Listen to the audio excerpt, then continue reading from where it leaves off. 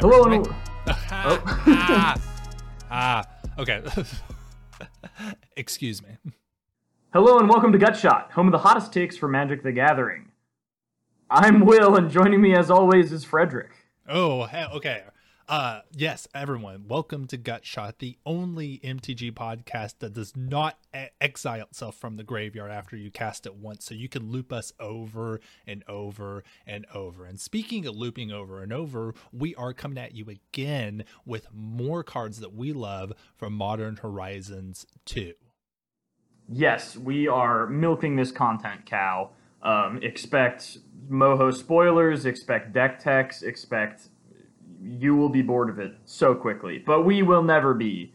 So, today we're talking about the Moho cards that didn't quite make our initial top 10 each. This is just another 10 cards from each of us that we are excited about for Modern Horizons 2. A little bit of Limited, a little bit of Modern, a little bit of Commander. We're just excited to talk about Modern Horizons 2 cards. Will, how are you feeling today?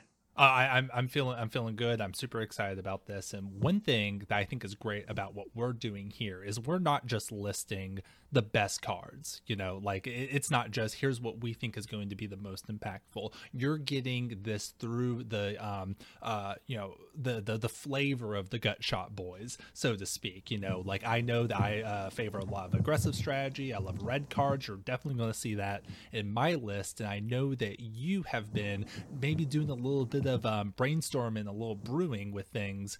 So we're going to see what you've been thinking about, and we're going to see what cards really appeal to the both of us as opposed to what is just the best thing. Yes, but before that, we have one card that I particularly would like to talk about, and you can just edit this in here because I just thought of this. Fey Offering is 2 in the green for enchantment.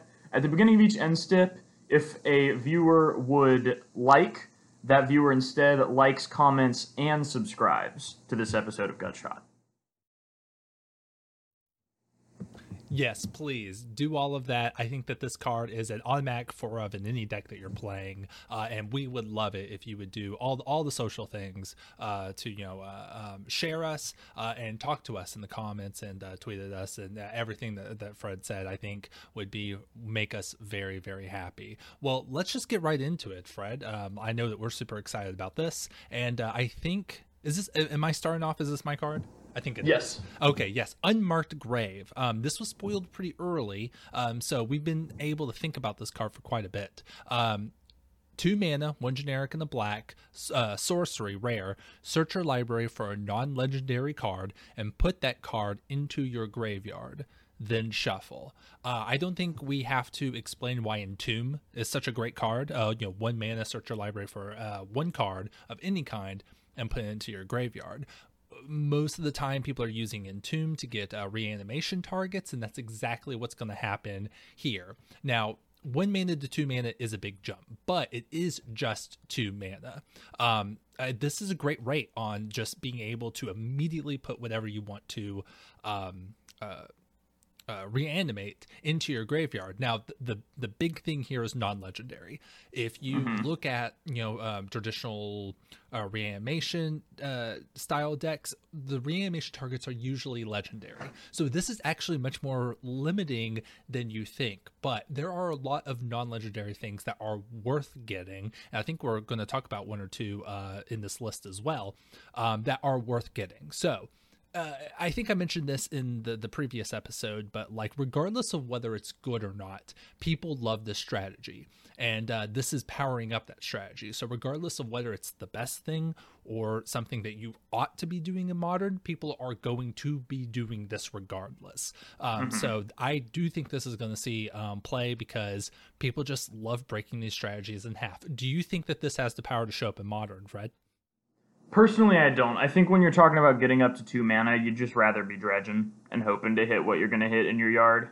I think the purpose of Entomb is that it's 1 mana, and then the Reanimator spell you cast is 2 mana. This messes that whole thing up, and I think you'd rather just be like dredging Life in the Loam, dredging Young Thug, dredging Stinkweed Imp, and just eventually being guaranteed to hit that card, because there's, not that many different cards in your deck. Yeah, that's a great point. Jumping from 1 mana to 2 mana, especially in a very lean and efficient format such as Modern, you're right. Even that 1 mana jump and the limit of non-legendary does put a lot of damper on the power of this card. But I mean, when I go to like Friday night Modern, or the weekend tournaments, I would not be surprised if I see some people trying to break this card. So we just have to, if you're trying to do anything reanimation in Modern, we have to remember that this card exists. But yeah, and in a post Faithless looting world, it is infinitely harder to get cards into your yard. So maybe. But we also, I mean, Modern has all of the Drudge cards you could ever want. So maybe look at that too. So that being said, let's move on to your first card. And so this was the last incarnation to be spoiled, right? Yeah, and I was worried that because of that, it was going to end up being bad. But it's actually quite good in my opinion. So I've been brewing a Temur Cascade deck, right? All the best suspend spells, and then Bloodbraid Elf and Shardless Agent. But that deck needs a way to not instantly fold to Baby Teferi, because Baby Teferi shuts you off from cascading. So I was trying to decide on a good answer, and I think I've landed on Fury, because he can kill Teferi, but he can also, like, if you're against an aggro deck that has a couple creatures out, he can split that damage between them and potentially kill both of them. And that Evoke kind of sucks, like you're going to be going down in card advantage, but this card feels pretty good to hard cast too. You know, it's 5 mana, which is a lot, but it's a 3/3 double strike, and when it comes in, it deals 4 damage divided as you choose among any number of target creatures or planeswalkers.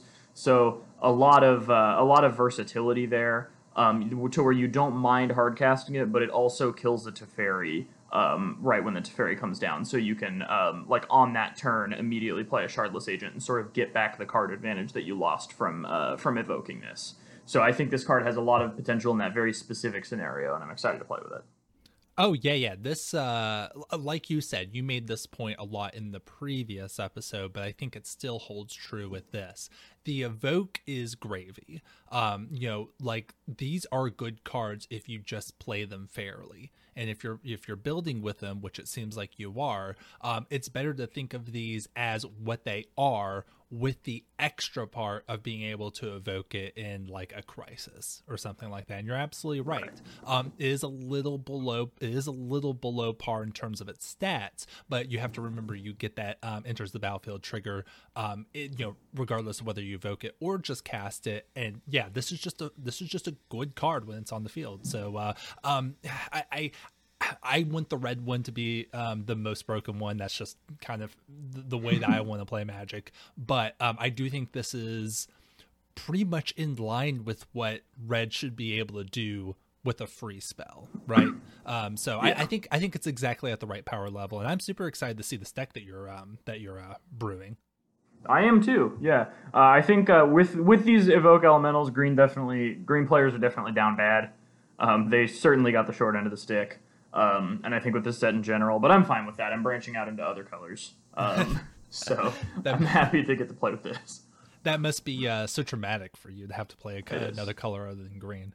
Yeah, it's awful. It's so much emotional labor. Speaking of emotional labor, this next card you're going to talk about does a lot of emotional labor for you. Sure, absolutely. So I was talking about Unmarked Grave, souping up reanimation strategies in Modern. With that non-legendary clause. I think this is going to be the new hotness for trying to reanimate into Modern, especially with Unmarked Grave. This is Serra's Emissary. It's a 7 mana, 4 generic, and then 3 white creature angel. This is a mythic from the set. 7/7 flying. When it enters the battlefield, choose a card type. So you're thinking instants, sorceries, planeswalkers, creatures, lands. You and creatures you control have protection from the chosen card type. Now, think in Modern, how many decks have very narrow win cons? If you're playing against like a lands deck like Valakut, think about just being able to give yourself protection from lands and those Valakut triggers. In fact, just hit creatures. That's pretty much game right there if they can't remove the Emissary. If they're playing like a control deck and they plan on just like using like like animating Gideon and attacking you. You could just hit Planeswalkers. Now this isn't going to hit every deck as a silver bullet, but it's pretty good. And even if it's like a deck that has multiple angles of attack, just turning one of those off is pretty big game, especially on a 7/7 flying. Is this the best thing that you can reanimate in Modern right now? I don't know, but I think that for people who are trying to build these Unmarked Grave decks, this is the first thing they're going to look for. Yeah, I think this is up there with the Black Archon, which I don't think we're talking about, but I think that Wizards, in releasing the set, anticipated players' complaints about there not being anything good non-legendary to reanimate with Persist, and went ahead and just filled those slots with what is obviously like pretty very, very playable cards. I think these are going to be up there with stuff like Tidespout Tyrant, like the non-legendaries that see play in Legacy Reanimator, especially as Modern starts to look more like Legacy. And I think that Serra's Emissary, it's worth noting that you get one of these out on turn 2, you named Instance. That gives you enough time to put out the one that names sorceries, and that gives you enough time to put out the one that names planeswalkers, and then your opponent literally can't do anything. These really feed on each other in the way that a non-legendary reanimator target should. Yeah, that is one thing to keep in mind, that if you play this and you name Instance, you are protecting Serra's Emissary from instant removal, because it's giving itself that protection from the chosen card type. So keep that in mind as well. Yeah, this card really demands that you know what your opponent is trying to do. Mm-hmm. Yeah.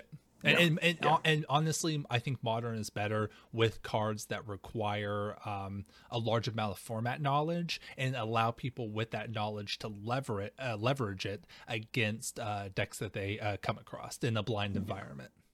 Yeah, and that's why I like seeing designs like this. I think this is a really cool design. White Mythic that's actually good. You know how every time there's a good white or an overcosted White Mythic, we say Dredge has a new toy? Yeah. Well, wait, that's Reanimator, not Dredge. Reanimator has a new toy. It's kind of the same thing. Well, I think you're right. Okay, let's talk about your next card. So this is one of the rare suspend cards. I gotta be honest, there's a lot of words on these cards, so I didn't read a single one of them. But you tell me. That's fair. You tell me what this one does. I didn't read this one either. This just looks like one of the weird wall hangings at my dad's house. So Inevitable Betrayal is a sorcery. It has no mana cost, and it has Suspend for 1 and double blue. Suspends for 3 turns. Search target opponent's library for a creature card and put that card onto the battlefield under your control. Then that player shuffles. So this is a retrain of a card whose name I haven't bothered to look up. I'm very excited for this because I'm going to play it in that Temur Cascade deck, along with the other 2 suspend cards that I consider worthy of playing there, which are Ancestral Visions and Crashing Footfalls. I think Inevitable Betrayal is just an auto-win in some matchups. Any decks like Goryo's decks that are trying to play Emrakul, basically allows you to cast Cascade Shardless Agent into Emrakul. Even just decks that are playing like Thragtusk, decks that are playing like think of all the best decks in Modern, and there's a decent thing to get from each of them. Against Ponza, you can take Klothys. Against Blue-Red Blitz, you can get the bird that scries 2 when it comes in. There's always something really good to get off of this that's going to be above rate. So I'm going to be playing in the Cascade deck and trying to Cascade into it. On the face of it, in Limited, this card is also amazing. Like, you pay 3 mana on turn 3, and then if you can just survive to the turn that this pops off, you get to take whatever your opponent was planning to use as their bomb or their threat, which is really powerful. But yeah, in Modern, I think the best thing you can be doing with this card is cascading into it. Will, what are your thoughts?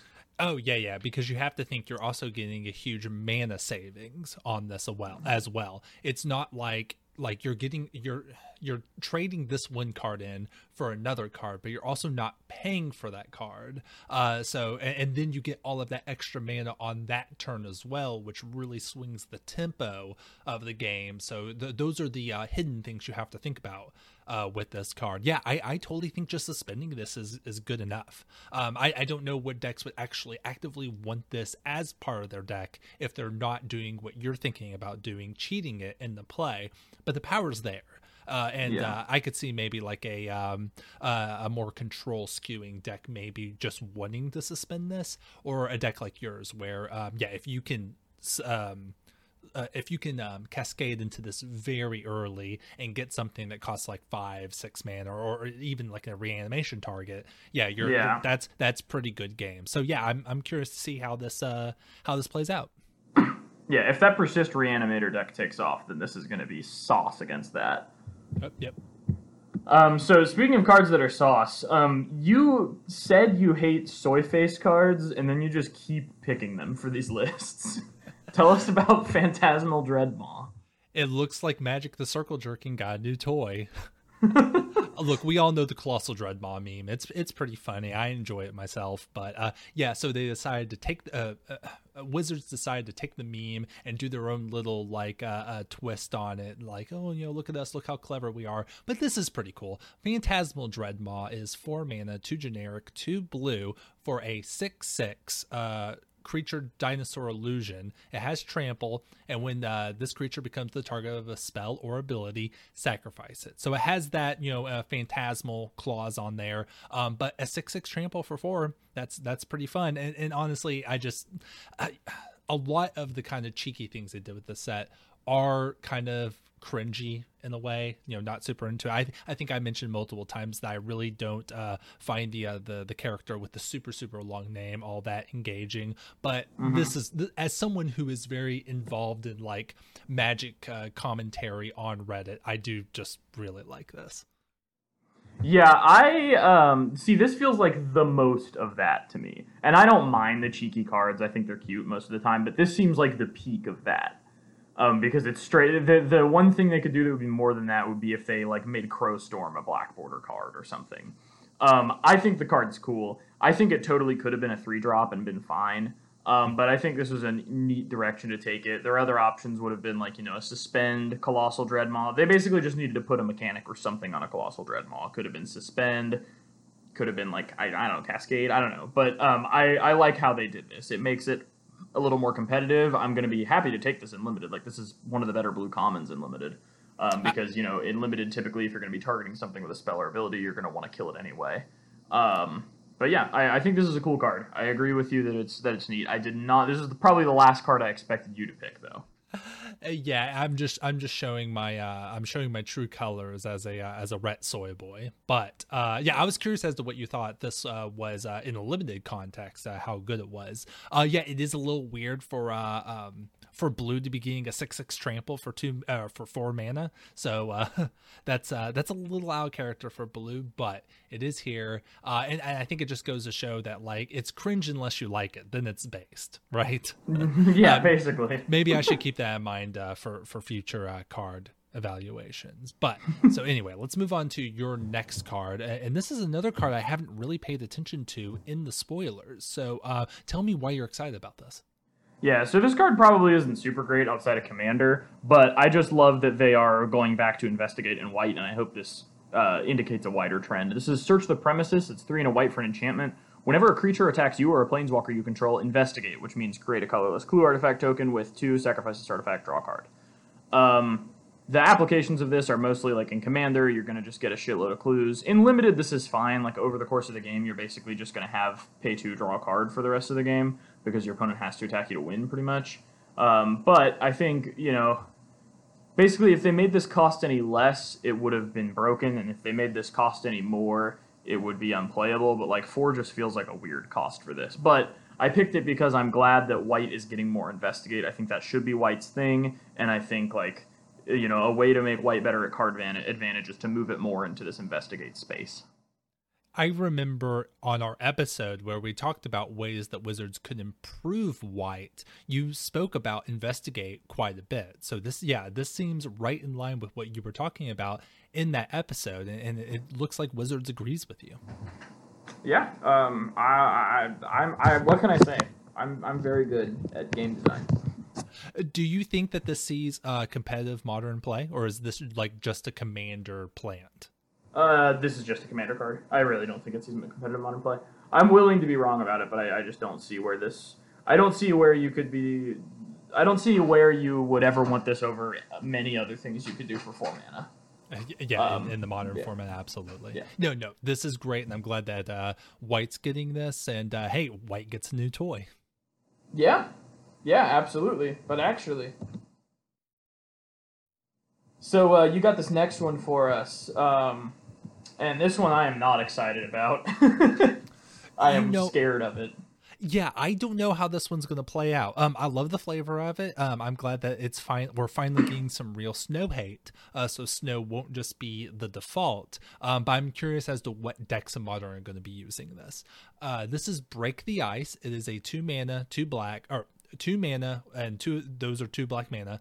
Sorcery, destroy target land that is snow or could produce colorless mana. And then you can overload it for 6 mana for generic to black. So this is a pretty obvious callback to Sinkhole, which is a 2 mana spell that can destroy any land.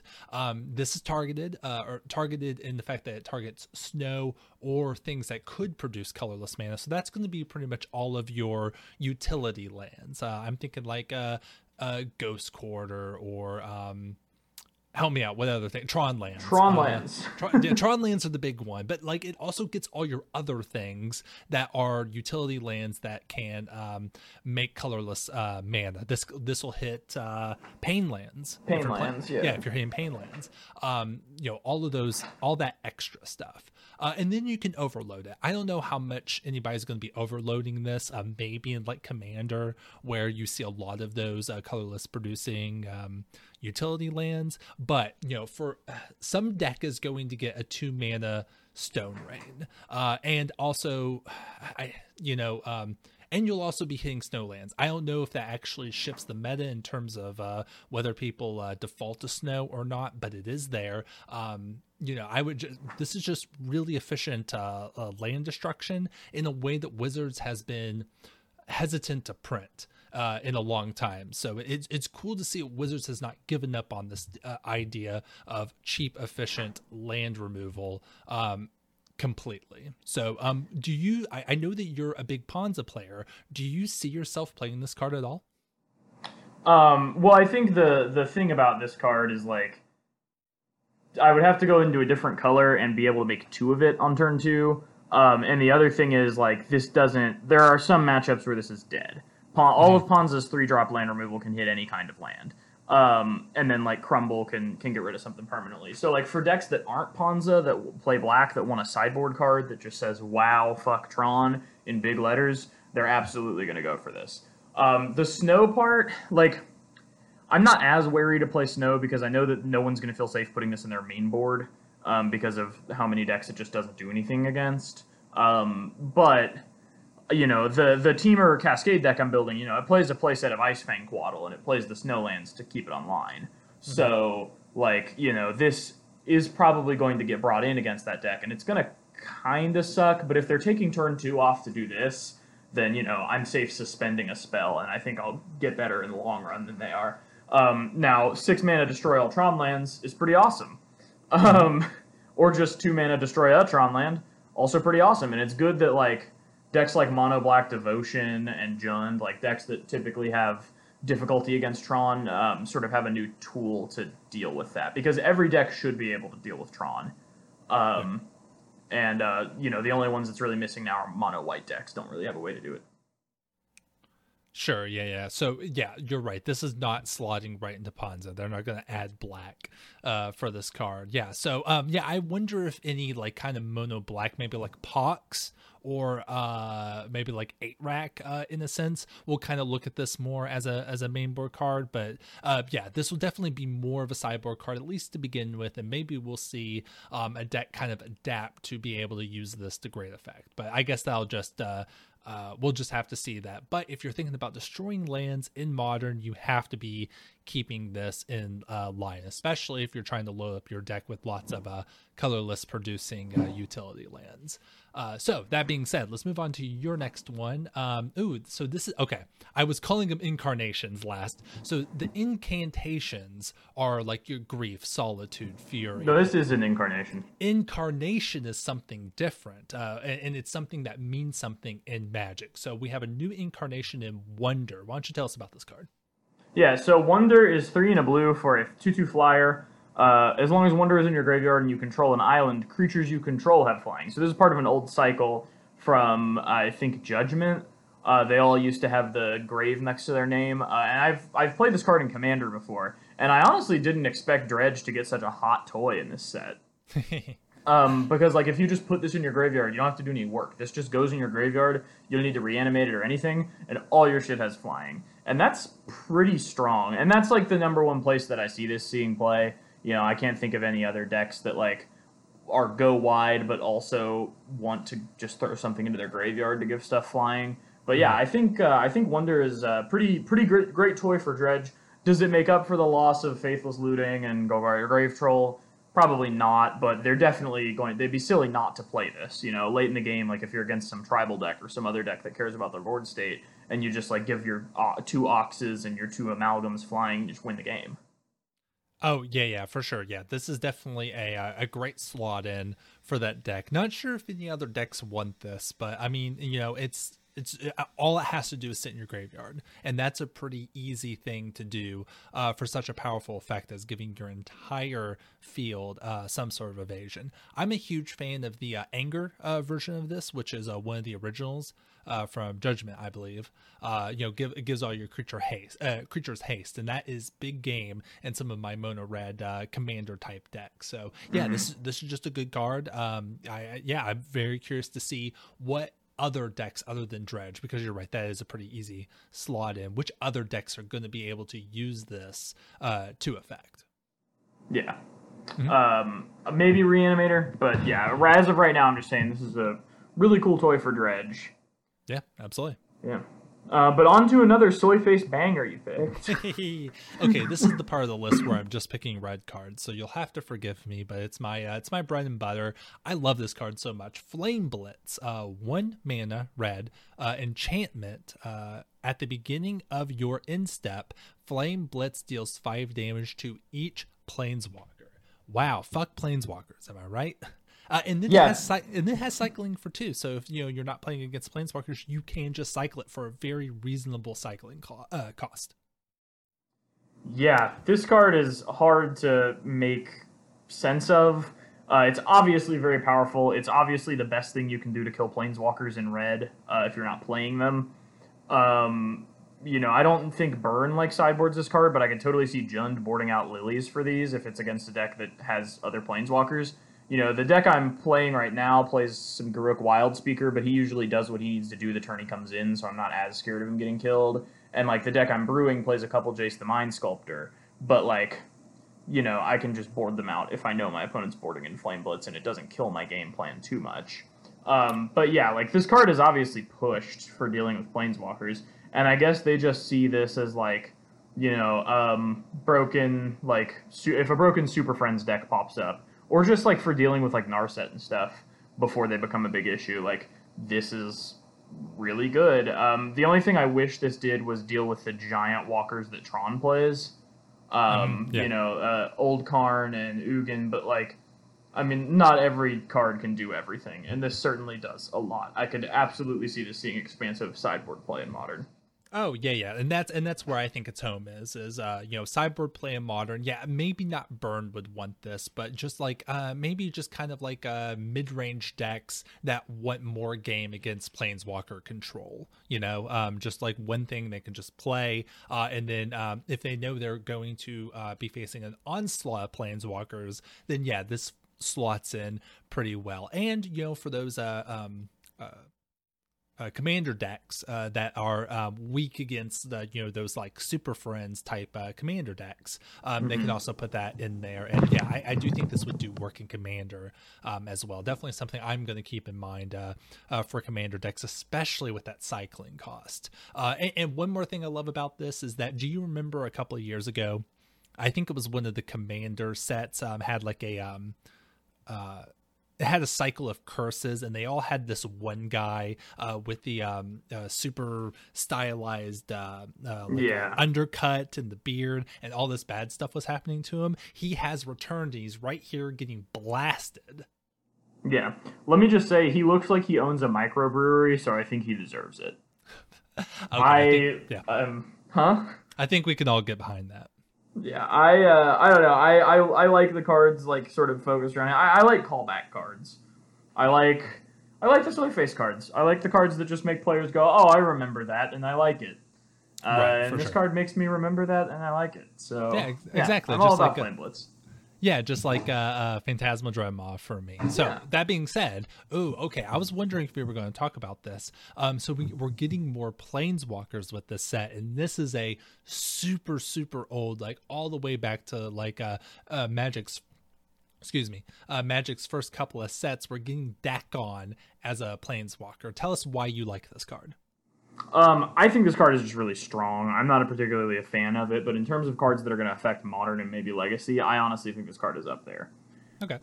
So Dakon Shadow Slayer sort of treads the path of the original Dakon in that it comes in with loyalty equal to the number of lands you control.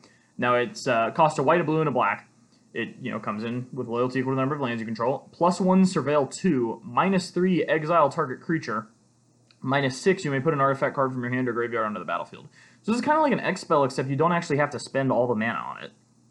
You only have to spend 3 of the mana. This is a Reanimator spell that, kind of costs 6, but you get to leave up 3 to protect something if you just want to do the -6 to either Reanimator or Show and Tell. If it's past turn 3, you can pay 3 mana to exile target creature and then leave this body behind that can continue to +1 to Surveil 2. And Surveil 2 is not nothing, especially if you care about cards in your yard. I think a lot of Esper control shells are going to be gravitating toward this, are going to have to think very seriously about playing this. And I think potentially, Esper Reanimator, the classic Reanimator that uses Unburial Rites, might want to go with this just because, it's got the Reanimator spell on there with the -6, but it also surveils to potentially put that stuff in the yard, and the later the game goes on, which Esper Reanimator can handle, the better this gets. Yeah, I think that this is one where the power is a little understated, but it's there if you look for it. At the baseline, you play this on 3, you get 3 loyalty counters, you immediately remove all of them to exile one of your opponent's problem creatures. Exiling's pretty good. That's the baseline. And then, yeah, like you said, if you can get more lands into play, you get those extra loyalty counters, and you just get that extra mana with all that loyalty. The fact that in certain games towards the end game that you can immediately just pop this down and ultimate it to get an artifact. Yeah, this is one of those things where you have to think about how it plays, but it's more powerful than it looks. And yeah, you're right. Surveil is not nothing. You can get your wonders into the graveyard that way. Yes, yeah. Among plenty of other things, I think this card is going to be awesome, and it's one of my higher picks for cards that see play in Modern from this set. So even though I won't be the one playing it, most likely, I think it's definitely worth thinking about. Speaking of cards that are definitely worth thinking about. Well, it's so weird that an Esper card cares about the number of lands you control, right? Like, we know that's a callback to the original creature card, but like in Modern Magic, it's so weird to see Esper care about the number of lands you control, right? Yeah, I mean, I feel like if Dakon as a card back then didn't exist or did something different, this absolutely wouldn't say that on there. Because this is not an Esper thing. But I think it's fine to bend the color pie for important callbacks like that. Yeah, another important callback, Richard Kane Ferguson is coming back to do the art for this, and I know that he's an artist that didn't do Magic. He was there in the early days, didn't do Magic for a super long time, and just recently started doing these kind of callback pieces to Dakon. I know he did the art for Black Blade Reforged, which is the sword you see on the art there. So super cool that they're doing callbacks in multiple ways with this card. Yeah, I was actually just looking up. I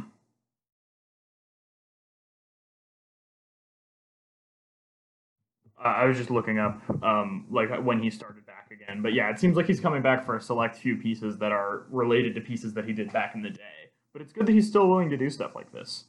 Yeah, absolutely.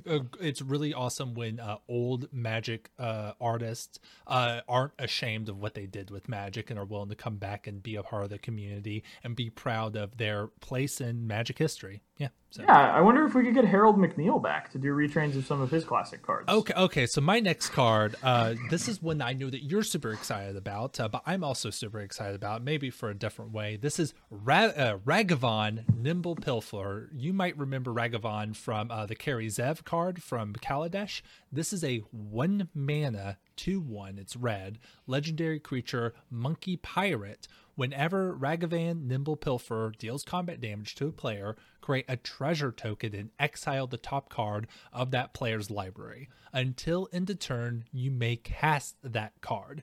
Now, it doesn't say that you can spend mana of any color to be able to play it, but you are getting the treasure token. So if you need extra colors of mana, you're going to have to use your treasures to get that color. But on top of that, it has the return of the dash mechanic for 1 generic and 1 red. So that means you can play it from your hand for 2 mana, it gains haste, and then it comes back to your hand at the beginning of the next end step. Tons of people are super excited about this card. I think it's one of the highest selling or highest like the highest price for pre-order before we go into the pre-release. Isn't it something like $50 to pre-order this card? It's currently $70 to pre-order. It was $80 initially. Yeah. Yeah. Ooh, I am not paying those I'm not paying those prices, but I am excited to play this card. Why don't you tell me how you're thinking about brewing around this card? Yeah, there's no way that price stays, by the way. I bet this will be a $30 card tops eventually. Sure. But anyway, I think people who are talking about this in Burn are making a mistake. I don't think it's very good in Burn, but I think the real hotness in this card is in like red XX mid-range decks. So like Temur, maybe Ponza, Jund, like those types of decks. If you play this on 1, it's probably going to eat a removal spell. If you just dash this on 2 and hit him and get a treasure, that's not bad.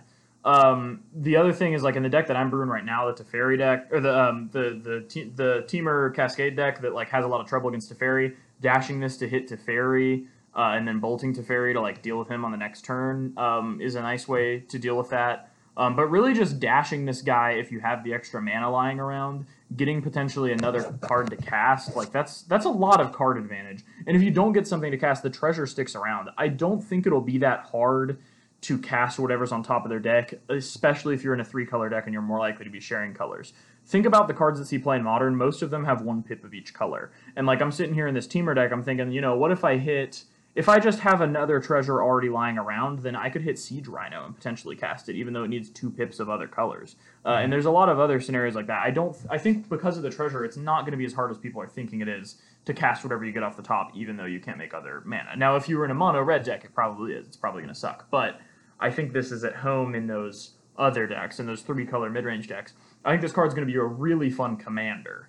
And I would love to see that. I don't brew in Commander often, but if for some reason Ragavan drops a lot or I have an extra Ragavan lying around, I might make myself a Monkey Pirate Commander deck. I just love this card. I think the flavor's neat. I think it's a huge skill testing card too, because deciding whether to just cast it or dash it is a huge thing that tests your know-how about the situation. Yeah, that makes a lot of sense. Do we know how dash works out of the command zone? Yeah, because Kolagon had it. You can cast it with its dash cost from the command zone, but you still have to pay the tax, but it goes back to your hand at the end of the turn, so you can cast it then from your hand. Oh, it goes, okay. Yeah, oh, you're absolutely right. It goes to your hand. But if it goes to your hand, you can choose to make it go to the command zone. I guess if you do that, it gets the commander tax 1 more time, right? So people wouldn't really be doing that? Yeah, there's really no reason to ever do that. Okay, that's very interesting. Yeah, okay. I think you're absolutely right. People are saying that this is in the running for best red 1-drop of all time. I think that is to be determined. But yeah. I think you're absolutely right. I don't think this is a burn card. Like I don't think anybody would choose this over Goblin Guide. In an aggressive like red deck wins style deck. Yeah. I would also be looking to play this in some sort of mid-range deck. Maybe with a Goldspan Dragon or Goldvein Dragon. Yeah, like that's definitely a card I would be looking to pair with this card. But yeah, I love what you said about this being a skill testing card. I really do think it is. And the fact that it draws cards, the fact that you can dash it, the fact that you can just play it as a aggressive 2-power creature on the first turn and start ramping. If your opponent can't easily deal with that. Yeah, I don't think this is going to keep the pre-order price, but I do think this is going to be a card that people are super going to be trying to make work. And I think a shell, like you said, is the exact correct place for it to be. I won't be putting these in my burn deck, though. Okay, that's probably a good call. Will you be putting it in Winota, EDH? Yeah, I think that. Well, I'm not. I have to see where prices go, but yes, this is definitely a card I want for that deck. Yeah. Prices, I don't think this will end up being the most expensive. I think it'll be one of the Evoke Elementals or just some mythic no one predicted. Sure. But Yeah. yeah. But either way, I've picked a bit of a weird card next, and this kind of gives away my predisposition toward just seeing mechanics from different planes like kind of connected together in a fun way. That's what I like so much about the Modern Horizons sets and like Time Spiral and like those kinds of sets, and like where we just get weird stuff and weird callbacks. This is Parcel Mirror. It's 1 and a blue for a 2/1 artifact creature Clue Mirror. So it has the Clue ability of pay 2 and sack it to draw a card. Very interesting. Decent 2-drop for limited. That Clue ability is cool. The artifact kind of decks and limited are going to want this. This obviously doesn't see modern play. I don't think this would even see standard play. But the limited format, like having like a 2-mana 2/1 that has the Clue ability, I think is really clever. I think it's good that they put the Clue subtype on a creature, kind of like they did with the food subtype in Eldraine. And I think just when they do stuff like that, it's neat. Yeah, you're a real Clue connoisseur, aren't you? I am. I'm blues for the clues. You know what I'm saying? That doesn't make any sense. Now, some of these where they do these really clever like mashups and do things like this, some of them are a little cringy, but like this is good. I like the way they did this. It makes sense thematically with the parcel mirror, being something that's carrying something around. This is one of the better kind of cheeky designs that they've done. And just like clues are good. We know through having clues in standard that like clues are just good gameplay. People love them. They play very well, and it just makes a lot of sense to put this on a creature. Ginger Brute is a card that's very close to my heart, and it's another one of these types of designs like you were talking about in Throne of Eldraine. So I love this card. This is that kind of cheeky kind of look how clever we are that we made this, that comes off very well. Yeah, I think anything that adds decisions to a game is good, and clues do that. So I definitely like any card that makes clues. And to return to Mirrodin, which I love. And this is like, I won't say old Mirrodin, but this is like it even references the Mirran resistance in there. Mm-hmm. So if this is current new Phyrexia, it's good to know that there is still hope for old Mirrodin still there, even though I do love new Phyrexia. Yeah, here's how Bernie can still win in 2021. Yep. Yeah. So you've got an interesting card coming up, and this seems like a flavor card for you that you enjoy. It is, yeah. One of my main loves in Magic, ever since I started back in original Mirrodin, has been coin flip cards. Fiery Gambit has always been a card, again, close to my heart for as long as I've been playing. And Modern Horizons 2 has a small coin flip sub-theme going on in the Izzet colors. And so there are a couple of cards. I chose one because I think this is the one that like can slot into a coin flip commander deck and is most likely to make the jump from just the limited format of Modern Horizons 2 into coin flip decks that people are actually playing. So this is Tavern Scoundrel.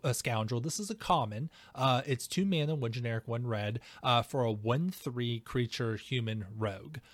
Just as a stack ability, whenever you win a coin flip, create 2 treasure tokens. So that's just on all the time when this is in play. And then you can pay 1 generic, tap, and sacrifice another permanent to just flip a coin. You don't get anything for winning or losing other than like the synergy with his static ability. But if you were playing a deck that like wants to be flipping coins, regardless of the power of this card, like you just want this because then you're getting those treasure tokens on all of the other coin flips that you're doing. I just like that. It's cool that you can sacrifice the treasure that he's been making to try again to get even more coin flips because sacrificing the permanent is kind of the cost for losing, right? Because you don't get anything for losing the coin flip. flip. So I have a coin flip deck that I very much like, and I'm looking to slot this guy in. I also like how he is a callback to Tavern Swindler, which has been a card that has seen occasional play in like high life gain synergy decks. This is kind of in that same vein, but also just allows you to flip coins around him and still get those benefits. Yeah, I think that's the important thing that really elevates this card. My question, if you have Krark's Thumb out that lets you like redo your coin flips, and you have like 3 successful coin flips with that card that makes you flip 3 coins, or you have 1 successful and 2 unsuccessful, and then you Krark it and have 2 successful and 1 unsuccessful, do you get 6 treasure tokens or just 4? Like, do the flips you redid not trigger Tavern Scoundrel? No, because it's I don't know, I can't use I can't say what the actual rule is.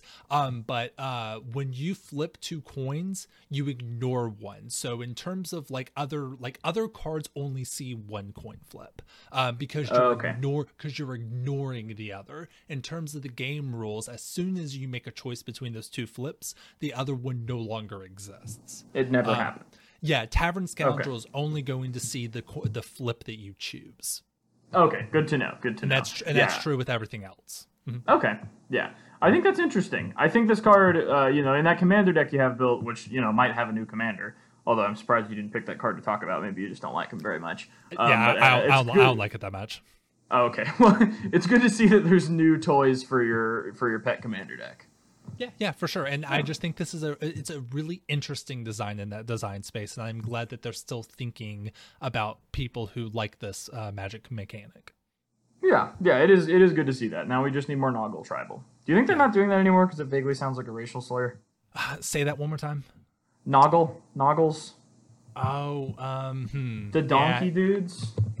Yeah, the fact that we haven't, because we've done a number of different supplemental sets that have done callbacks to different things, and we haven't seen them once since like 2009. Yeah, I don't think they want to go back to that well.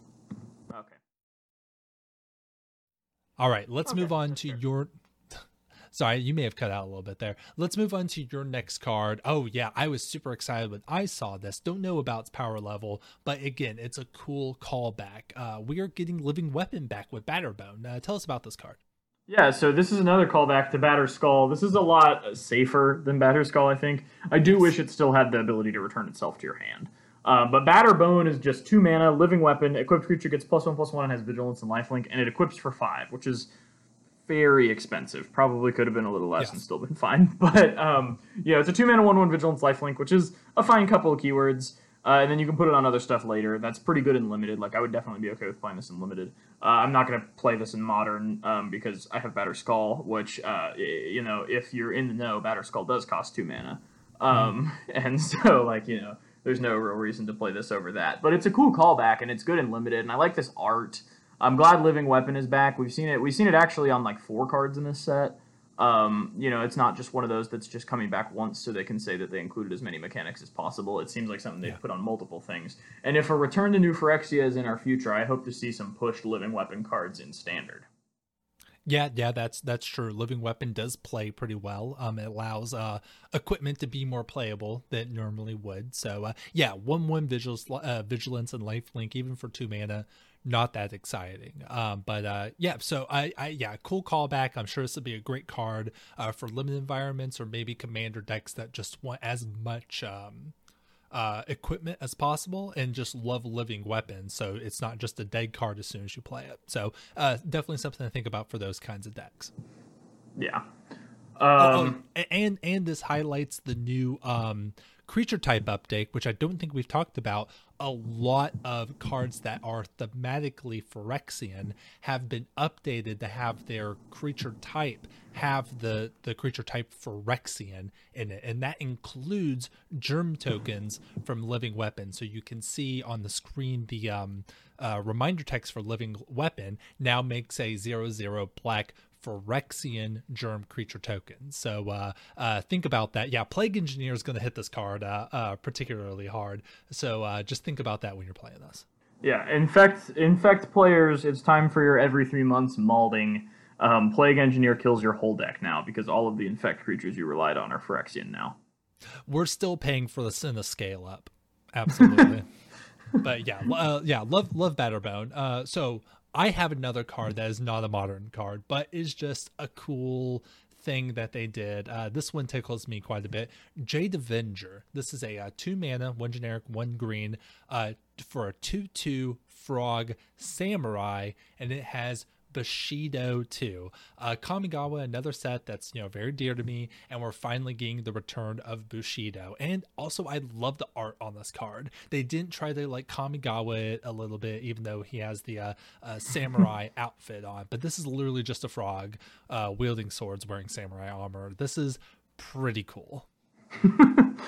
I like it too. It's also worth noting this card's very good in limited. Just Bushido 2 on a 2/2 for 2 is awesome because it's going to trade up pretty much forever. I love this flavor text. It's very cute and kind of ominous. Froggy Fighter at the gate, draw your sword and meet your fate. Traditional children's rhyme. Yeah, this is a cool card. I like it. It's a little cheesy. It looks a little Hearthstone. It's a little bit cringe, but in a good way. I like it a lot. I'm a big fan of this one. I think if you didn't pick this one, this and Ragavan are the two that, like, if you didn't pick them, I would have. This is the one green card that I was like, yeah, okay, I'll talk about this one. I'm excited about this. Actually, on Gavin Verhey's YouTube, Good Morning Magic, he talks about this card for a little bit.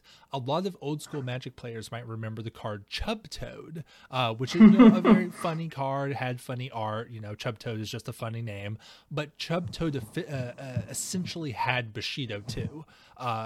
Printed on it, but of course not with the keyword. So when they were making this card, they were thinking about Chubtoad, and the original name for this card was Bushitoad, and that eventually morphed into this card. So I've had Chubtoad. There was a period in my life where I had a Chubtoad just like on my refrigerator with a magnet, just because I was so amused with the card. And to know that this is a spiritual successor to that card makes me very happy. Yeah, Chubtoad is a classic card. Of course, it's a 3 mana 1/1, so this is strictly better in 2 different ways.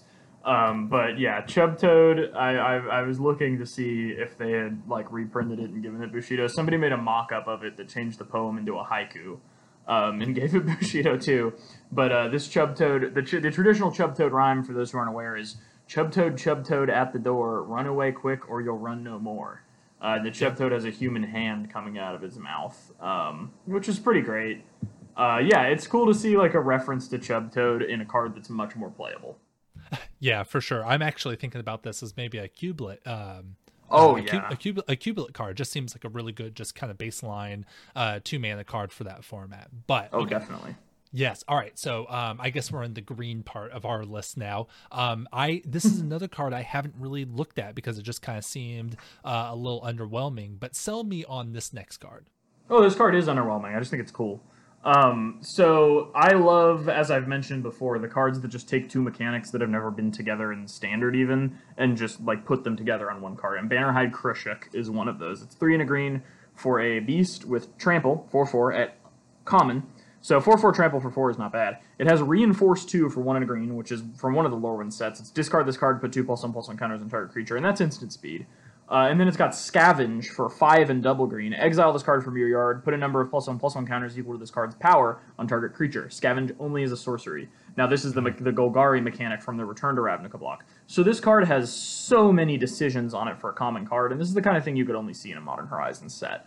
You can just play it as a 4/4 and then scavenge it later. You can reinforce it and then scavenge it later. There's so many different calls you have to make with this card. This has 2 different modes and then a flashback, basically. And I think this card's going to put in a lot of work. I think it's one of the best green cards in common in the limited format. This and building your draft deck around this and Jade Avenger, you're not going to be able to go wrong. That deck's going to be sweet, even if your deck is literally just lands and then those 2 cards. Oh, you have absolutely sold me on this card. You're absolutely right. This is very skill testing. Yeah, I can't see how this can be a bad card. I mean, maybe the numbers won't match up with the rest of what the decks are doing, but like, I mean, a 4/4 trample for 4, that's I mean, maybe just slightly below Ray, but it's not something you would laugh at in any sort of limited deck. And then you have all of those extra abilities on top of it, and yeah, you're right, the extra decisions. Yeah, so this is just a great limited card. It's cool that we can have sets like Modern Horizons 2 that can allow designs like this to exist and thrive, because you're right, this would be a little much for a standard set, I think, or definitely would not be a common or maybe even an uncommon card. So yeah, just really cool that we can have designs like this. Yeah, this is one of those, normally you see it on Mythics, but this is one of those commons that just makes you go, I'm not reading all that, I'm happy for you though, or sorry that happened. And this, yeah. I don't know, this card's just got a lot of text on it, but it's all good text, and if you learn it, you'll do good in this limited format, because this card is going to be a staple there. Yeah, it might be. This will be a big source of bad beat stories, I think. Yes, for sure. So, speaking of sources of bad beat stories, tell us about this next one. This is a card that I was very underwhelmed with when I first saw it, because, I see, Boros, so, two of my favorite colors, legendary creature, human soldier. I'm like, okay, this is going to be something. But then I read the text. I was like, I don't know. This isn't splashy. It's not really getting me going. It's not making me want to build any decks. But after hearing other people talk about this card, I've taken the second look at it, and I do think that the power level is here. This is pretty powerful, especially if you can put the right shell around it. This is General Ferrus Rokiric, 3 mana, 1 generic, 1 red, 1 white, for a 3/1 legendary creature, human soldier, and it has protection from monocolored. That's pretty good game. That's like what? Maybe that's like half of the cards that you'll find, and most of the efficient removal that your opponents are going to be playing, Lightning Bolt, Path to Exile, Fatal Push, all of that, and other stuff. Whenever you cast a multicolored spell, create a 4/4 red and white golem artifact creature token. So of course you're going to want to build this as every card you're playing is multicolored, right? And there's lots of ways to do that. There are hybrid spells. There are just like there are a lot of 2 mana efficient spells that are gold, that are like red and white, or maybe like a red and blue. Maybe like this could be like in a Jeskai shell, and have just this be generating tokens when you play like Electrolyze or something like that. You would have to build around this card, but I think it's possible, and if you get this online, it is pretty good. So I'm very excited to see how this plays out in the modern format. Yeah, it gets electrolyzed, scrub. The fact that it's the 3/1 kind of hurts. It does get electrolyzed, you're right, but you're getting so much value off of your electrolyzes. That's true. What I was actually thinking was just, not let this just sit there and gain value off of your multicolored cards, which realistically I think is the thing you want to do with this, but I was thinking go Degenerate. Manamorphose is a multicolored card, and like Archetype of Divinity is a 1-drop that's multicolored because it's hybrid. Same with Byway Courier or whatever, the 1-drop 1/1 that's all colors. And you just play General Ferrus Rokiric, and then like if he doesn't get killed on the next turn, you Manamorphose into a bunch of multicolored 1-drops and just have an army of golems. Yeah, that's good game. Yeah. Yeah, the only thing that kind of sucks about this is it's clear. It feels to me, it looks like it's a commander card that's good enough for modern, but it looks like a commander card. But if you make it your commander, you're limited to just red and white multicolored cards. Which is that's a little true. bit rough. Yeah, but I think this card's good. I think there's a lot you can do there, and I know people have been wanting Boros commanders that aren't just attack and deal damage, which is crazy because attacking and dealing damage is like a lot of fun, and it's like the only thing I ever want to do. But people want that kind of thing from Boros commanders, and this gives it to them. You're absolutely right. So curious to see what this does both in modern and commander. Yeah, as am I. Cards that won't see play in modern or commander though. This I picked because this feels like the kind of thing that would be a mythic in any other set that everyone would be disappointed to open. But here it's an uncommon. And this is where this type of effect belongs. It feels like there's a janky, unplayable White Angel at rare or mythic like every block. And this feels like it would have been a mythic a couple years ago in a standard set. So this is Glorious Enforcer. It's 5 and double white for a 5/5 flying lifelink angel at uncommon. At the beginning of each combat, if you have more life than an opponent, Glorious Enforcer gains double strike until end of turn. So, double strike on top of the lifelink. Having more life than an opponent's not going to be that hard, especially if you've already hit with this once, and it's just going to close out the game really quick. It has badass flavor text. It's a cool card, but I mostly just picked it to highlight the design trend that I'm happy with, of making it so that Mythic isn't just big stompy card, that they can have those at common and uncommon, and they can have efficient cards at rare and Mythic too. Like, it's not rarity used to correspond to mana cost a little too much, and this feels like it's breaking away from that. Oh yeah, absolutely. And remember that you just have to have more life than your opponent. That could just be one life. That's pretty easy. And for flying lifelink, double strike on a 5/5, that hits so incredibly hard, and you'll be gaining like 10 life off of it, like no matter what. That is incredible. Like, it is 7 mana and all that, but you're absolutely right. Yeah, this feels Mythic, but because of just the power level of the set, like we were talking about with the green common with Reinforce, we could just have designs like this and it be an appropriate power level for uncommon. So it's good that we have these sets that allow designs like this to exist. And I definitely do not want to see one of these on the other side of the field. Yeah, and I think Black-White's sort of sub-theme in this limited format being non-legendary Reanimator, this is a great thing to put it uncommon for that deck. Oh, yeah. Yeah. Reanimating this is going to feel great. But you've got a very Will card up next. Tell us about this new to modern reprint.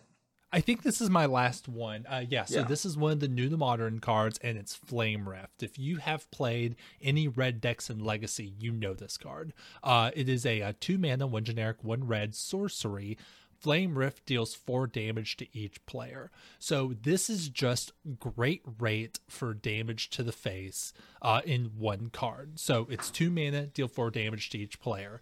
This has been, I don't know if it is anymore. It's been a while since I've looked at the deck. But for a long time, this was a almost a 4F staple in Legacy Burn, just because it was very hard to get a better rate than that for 4 damage for 2 mana, and you just had to take just a measly 4 damage yourself. I've definitely drawn a couple of games by playing this and killing both me and my opponent. That's a thing that you can do. This is a huge upgrade for red, for like just straight red burn. I don't know if they want this as a 4-of, but it's definitely a card they have to consider because it has legacy power level. So yeah, just really curious to see how the mono red burn decks in the format incorporate this. Or I shouldn't say mono red, like red deck wins. Like, I know it's like a Boros deck now, but see how those decks incorporate this card. Yeah, I was going to say, bouncing off of that, like, I think it's pretty firmly a Boros deck now. I don't think there's any motivation for it to go back to mono red. And the fact that it has Boros Charm, which is just this, but you don't have to take the 4 damage yourself, and there's other marginally relevant text on it, makes Flame Rift a little less in demand. Like, I'd be surprised if this made a playset in the Boros burn list in Modern, to be honest. No, you're absolutely right. It's one of those things where it made sense for the Legacy deck because that was squarely a mono red deck to get around Wasteland, and like this was just the best. You're right. This does just do kind of a Boros Charm impression and be a little less hard on your mana base, but the power level is there, and they already play a 4-of card that is just this. So we'll just have to see if they want any more of those type of effects. And if they're willing to take 4 damage for it. That's true, and we'll have to see how the format moves forward from this set. But yeah, you're absolutely right. But I mean, the power levels there, they have to consider this card. Alrighty, yeah, well, we'll see. I wouldn't be super surprised, and you know more about Burn than I do, so I'll defer to you on this. But I did not think of it that way. Sure, yeah. So last we've got this art that I just picked this card because I think it's funny and cute. Late to Dinner, it's a cute pun. It's 3 and a white. Return target creature card from your graveyard to the battlefield. Sorcery common, and you create a food token. I know you were set in your ways, friend, but even I didn't expect you to keep our engagement under the circumstances. And it's a little old rhino dude in fancy clothes dining with a ghost of an old elephant dude in fancy clothes. This reminds me of those Graham Base books that I read as a kid, Animalia and stuff. Did you read those as a kid? Were those in your kids' book repertoire?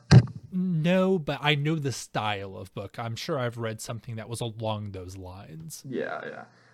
Those were my favorites as a kid. I love the illustrations, and this kind of reminds me of that. And I think it's just a really sweet card. It's really sad, and it's flavorful too. The pun of late to dinner, and then just reanimating something for 4 and getting a little extra on top in the form of a food token. This is obviously good and limited. I don't think it'll do anything anywhere else. What are your thoughts on the card?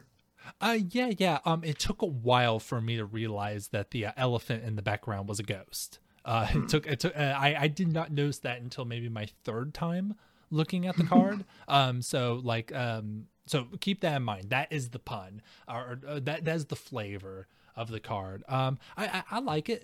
It's cool that they haven't given up on food tokens. I think food tokens didn't play in terms of the way the cards were designed around it. I don't think food tokens had the success in terms of like good design as like clues and like treasure tokens. I think the cards around food kind of made it not as balanced as it should have been. But, not as well remembered. It's good that they aren't giving up on the food token idea. I wouldn't want them to be evergreen, but like for them to appear every now and then, like in this card, I think is cool. I think that Magic should embrace this idea of like tokens that get played and can be cashed in at later times. I think it's a good idea as long as the cards around it, like this card, keep it, keep that power level. Now, that being said, this is just a Breath of Life Zombify, right? Like we already have Burial Rites, which is just this card twice. So yeah, don't know, but it just gives like commander decks or other decks that just want as many of these effects as possible. It gives them another one with interesting flavor. So I'm interested. I think this is a cool card and glad that we could have this card. Yeah, I agree. I'm really happy to have this card flavor wise, and I mean I don't know if it makes the cut in those commander decks. I don't play a lot of commander, but it might. But either way, it's just a cool card, and I figured a fitting one to end on. Yeah, absolutely. So I believe that finishes up our list, over 2 episodes, 20 Modern Horizons 2 cards. But before we move on, I got to ask you, neither of us had fetch lands on our list, but we got to talk about fetch lands real quick. Do you think... One, are you happy with the enemy fetch lands, which are being reprinted? Do you think that this set is reprinting them in enough capacity for it to matter? Or do you think that this was an appropriate place to reprint them? And do you plan on picking some up when they hopefully hit some sort of price bottom? I think this set should have been $4 a pack. As I think everyone does, but Wizards knows they can charge us 10, so they'll charge us 10. But yeah, if this were a $4 a pack set, obviously it would have been better to reprint fetches there, but anywhere we can get them, we'll take them. And it seems like, with 5 of the 60 rares being fetches, like this set has a low rare count compared to a lot of sets, so you'll get more fetches than you would in Khans of Tarkir, which I think had like 75 rares to this set's 60. And that's nice. And then half the time you get a fetch, it'll be Old Border, which those ones are worth quite a bit more. And we'll see if that price sticks once people realize how easy it is to pull them. But, it's just nice. It's nice that they're there. I'm not going to complain about them being there. Them being there is better than them not being there. But them being there in a $10 pack every 4 years, 5 years is definitely not as good as them being in a $4 pack more often. Yeah. Which is what they should be. Yeah, I think you're right. I do think that this qualifies as a good reprinting of them, especially since they've committed to this not being like a super limited print run. People are going to be opening up this set like quite a bit for a long time, and I really hope that lowers the prices on fetch lands for those people who have not bought them yet. It's one of those things, how fetch lands work. Once you see that they're at a price floor, you have to pick them up because that will be the cheapest they will be for a very long time. So just be looking out for that. And hopefully Wizards is keeping to what they've said, where this is not going to be like it's available for 2 weeks and then you can't buy it unless you buy it from scalpers on eBay. Right. So, yeah, that's my biggest worry here.